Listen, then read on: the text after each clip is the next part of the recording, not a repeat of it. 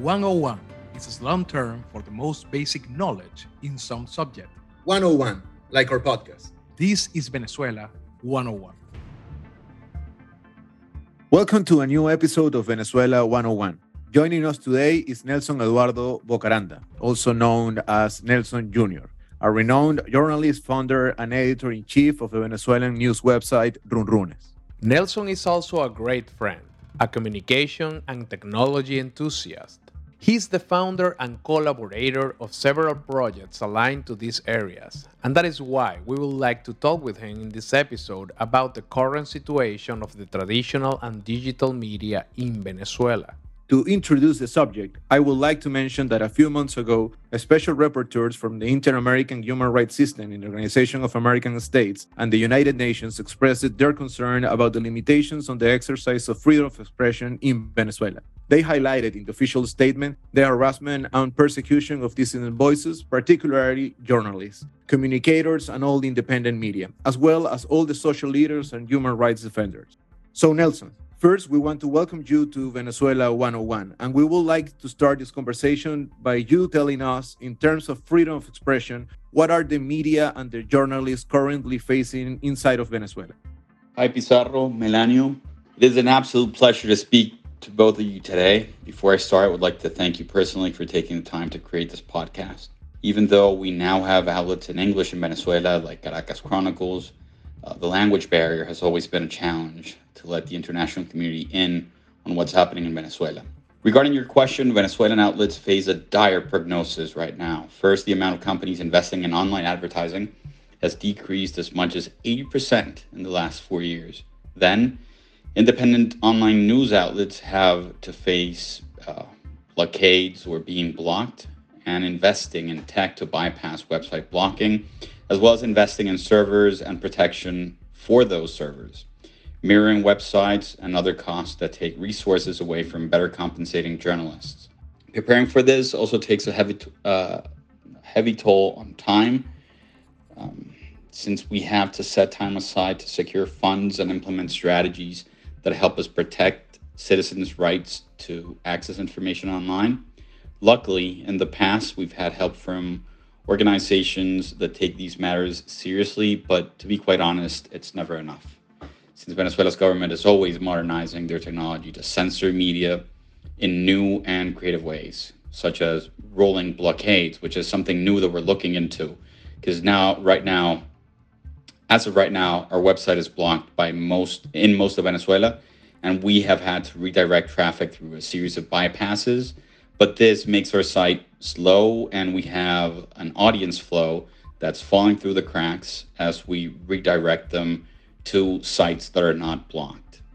Then we have to talk about persecution and harassment. The government has perfected ways to pressure journalists, as well as creating buffers between journalists and the subjects they want to investigate.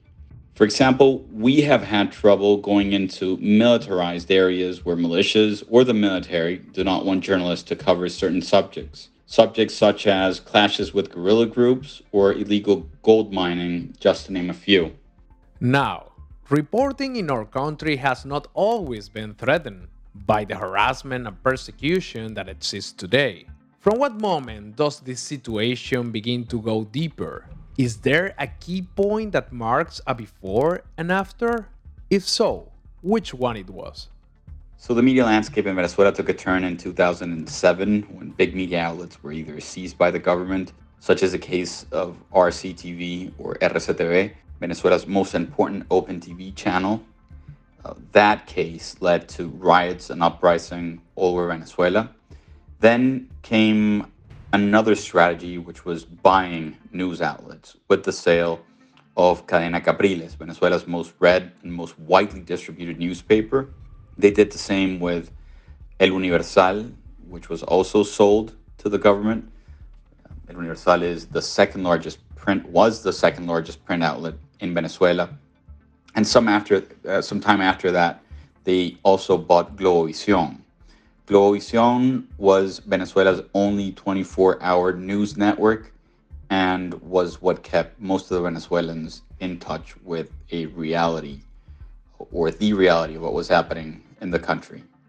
There's also censorship. and self-censorship in the few media outlets out there, since there is a real and imminent threat on media and journalists by government security forces. At the same time this was happening, there was a surge in harassment and persecution, which, although it has never stopped, it has certainly slowed down right now.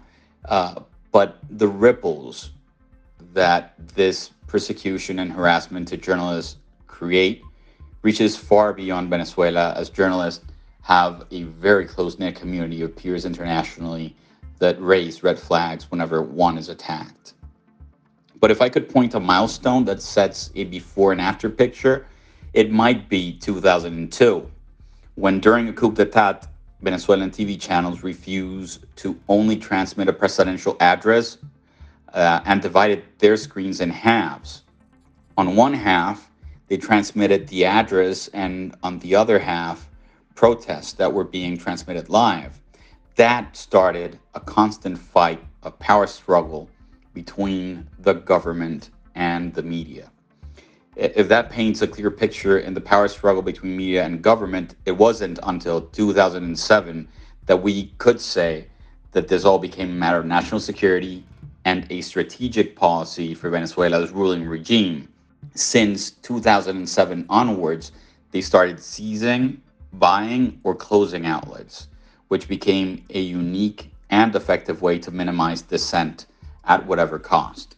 Restriction to the freedom of expression began with the traditional media. And in fact, we are still seeing constant shutdown of radio stations by regime order today.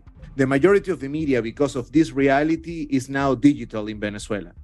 Now that we have the opportunity to have you in this podcast, being the editor-in-chief of a news portal as far-reaching as Runrunes, I would like to ask you how the censorship has also affected the digital media and what has been the scope of this kind of censorship. Because it has been reported, for example, that there's blockades against the websites, there's attacks on cybersecurity, there are attacks against the connectivity, and even attacks on the people who write in the social networks. Runrunes has been online for the better part of 12 years, and in this time, we have seen the government's tactics and strategies shift and evolve over time. For instance, our first attack was a denial of service or a DDoS attack, brought on by flooding. So to translate that, imagine a website being a building and people accessing information, cars going into that building. Flooding is when a computer creates millions of cars going to that building, and there's only a one-way street reaching in and out of that building.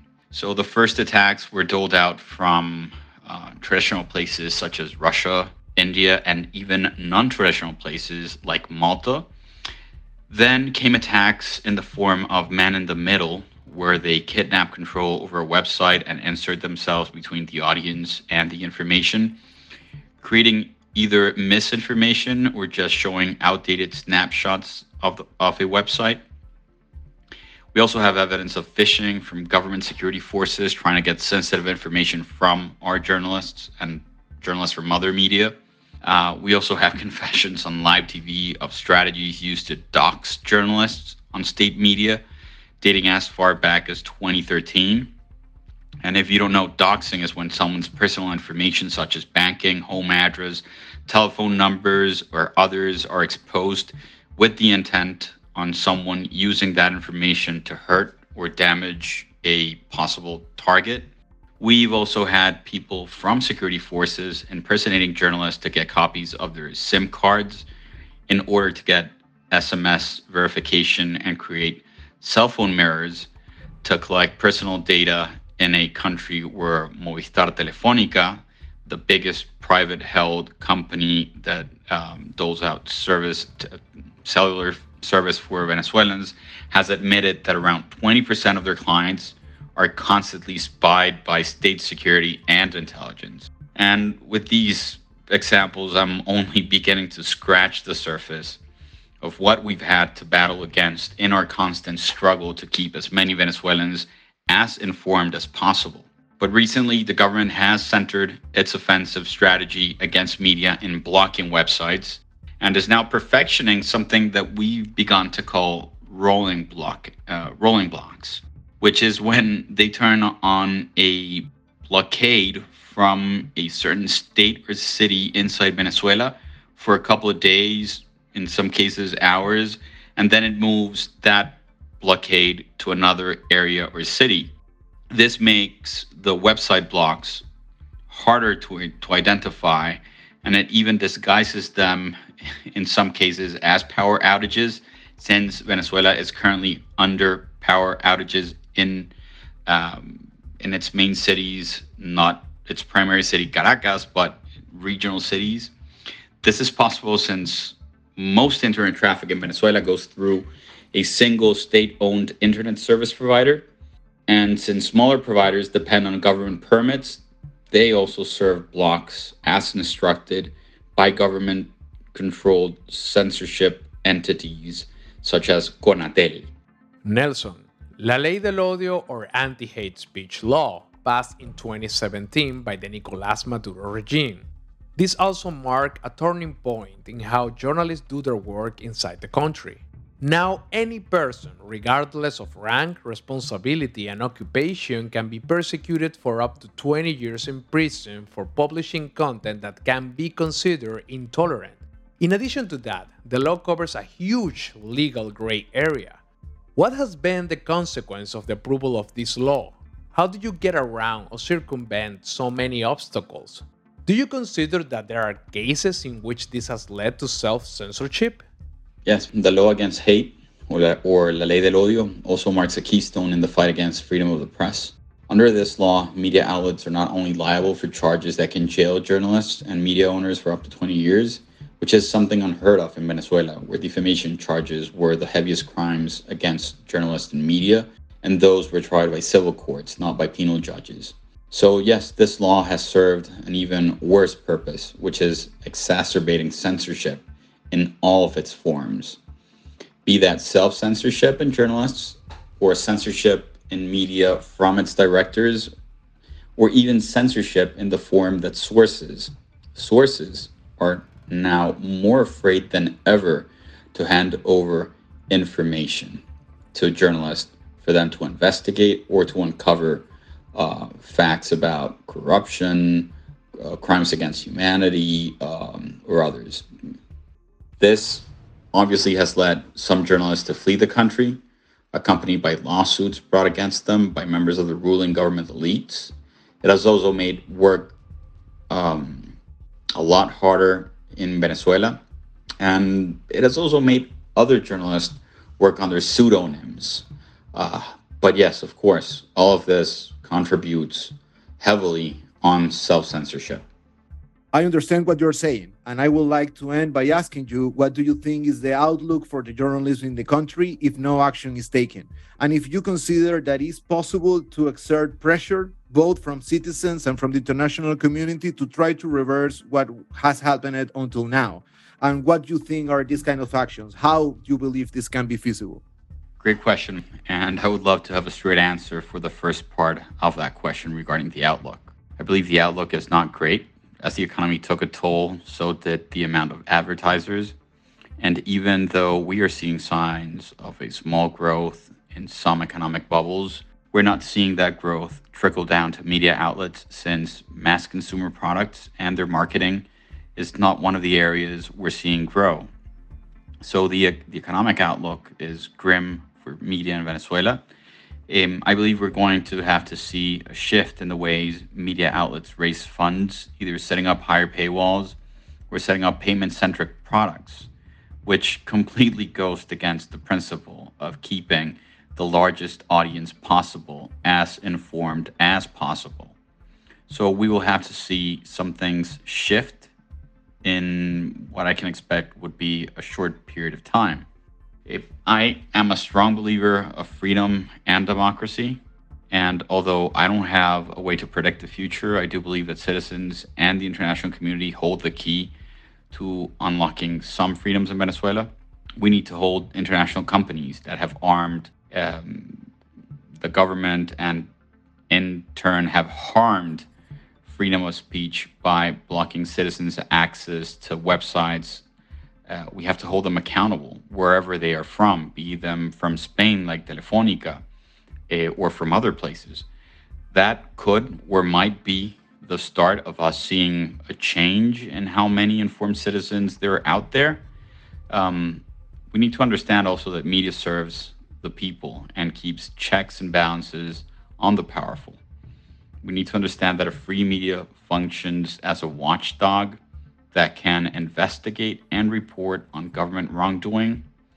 And here in Venezuela, specifically on human rights abuses, on corruption, on violence, and others, we need to believe and know that having a free media rich country helps us build the cornerstones that provide support and protection of democracy and democratic values.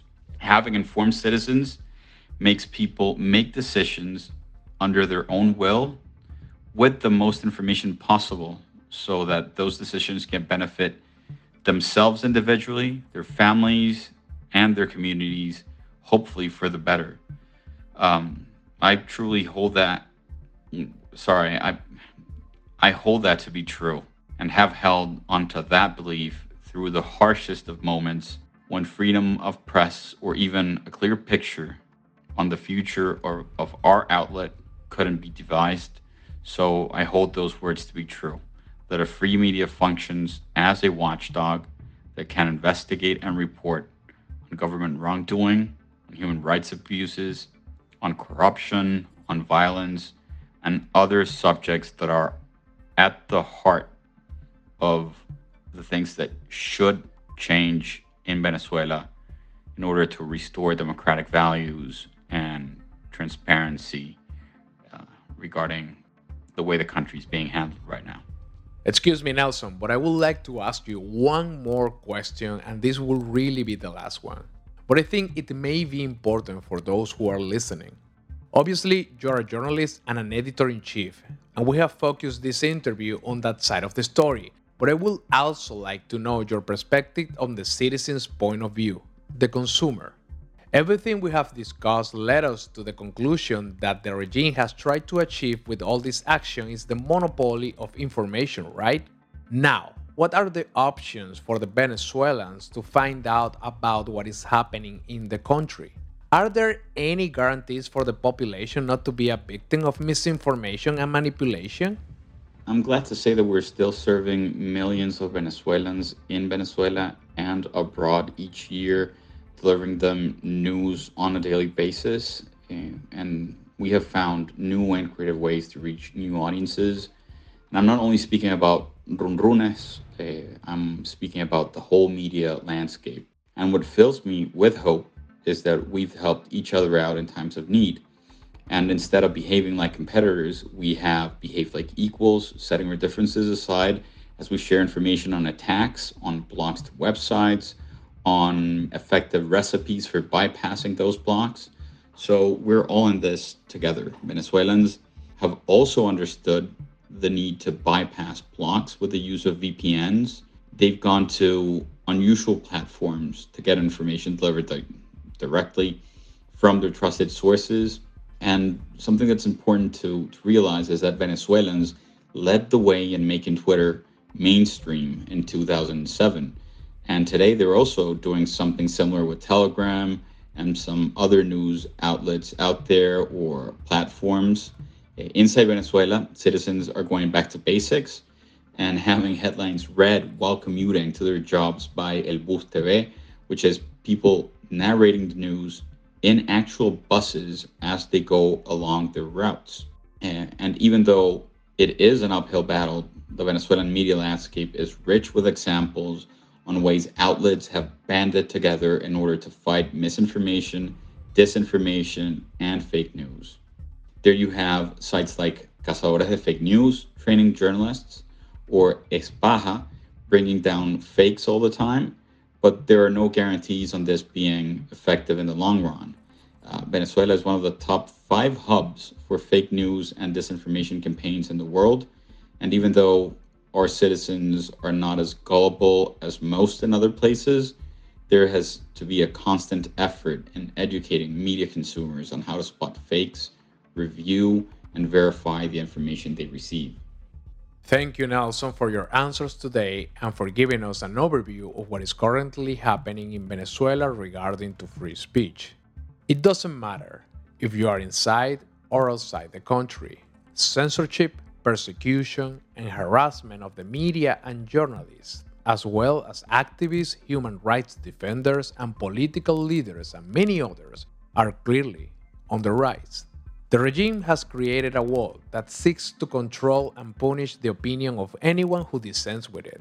And without a doubt, it is the citizens who suffers the consequence. In my opinion, it is extremely important to highlight the work that the media have done and the incredible effort the journalists make on a daily basis to keep the population informed.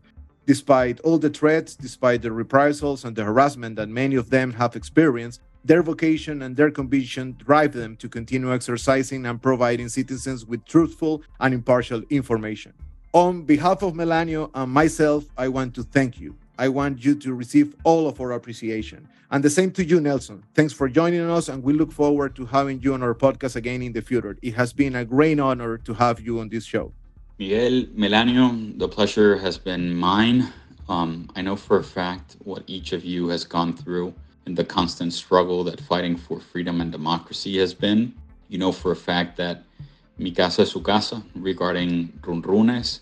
And I know both of you and your families and know the values you hold on to in times this struggle has taken an emotional toll.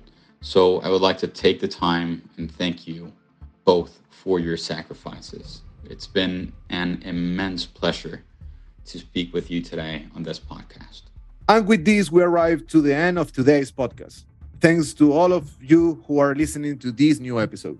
This was a new episode of Venezuela 101. If you like this podcast, share it, spread the word with your colleagues, family, and friends. Follow us on our social media at Miguel_Pizarro, at Melanio Bar, and don't forget to subscribe and leave us a comment.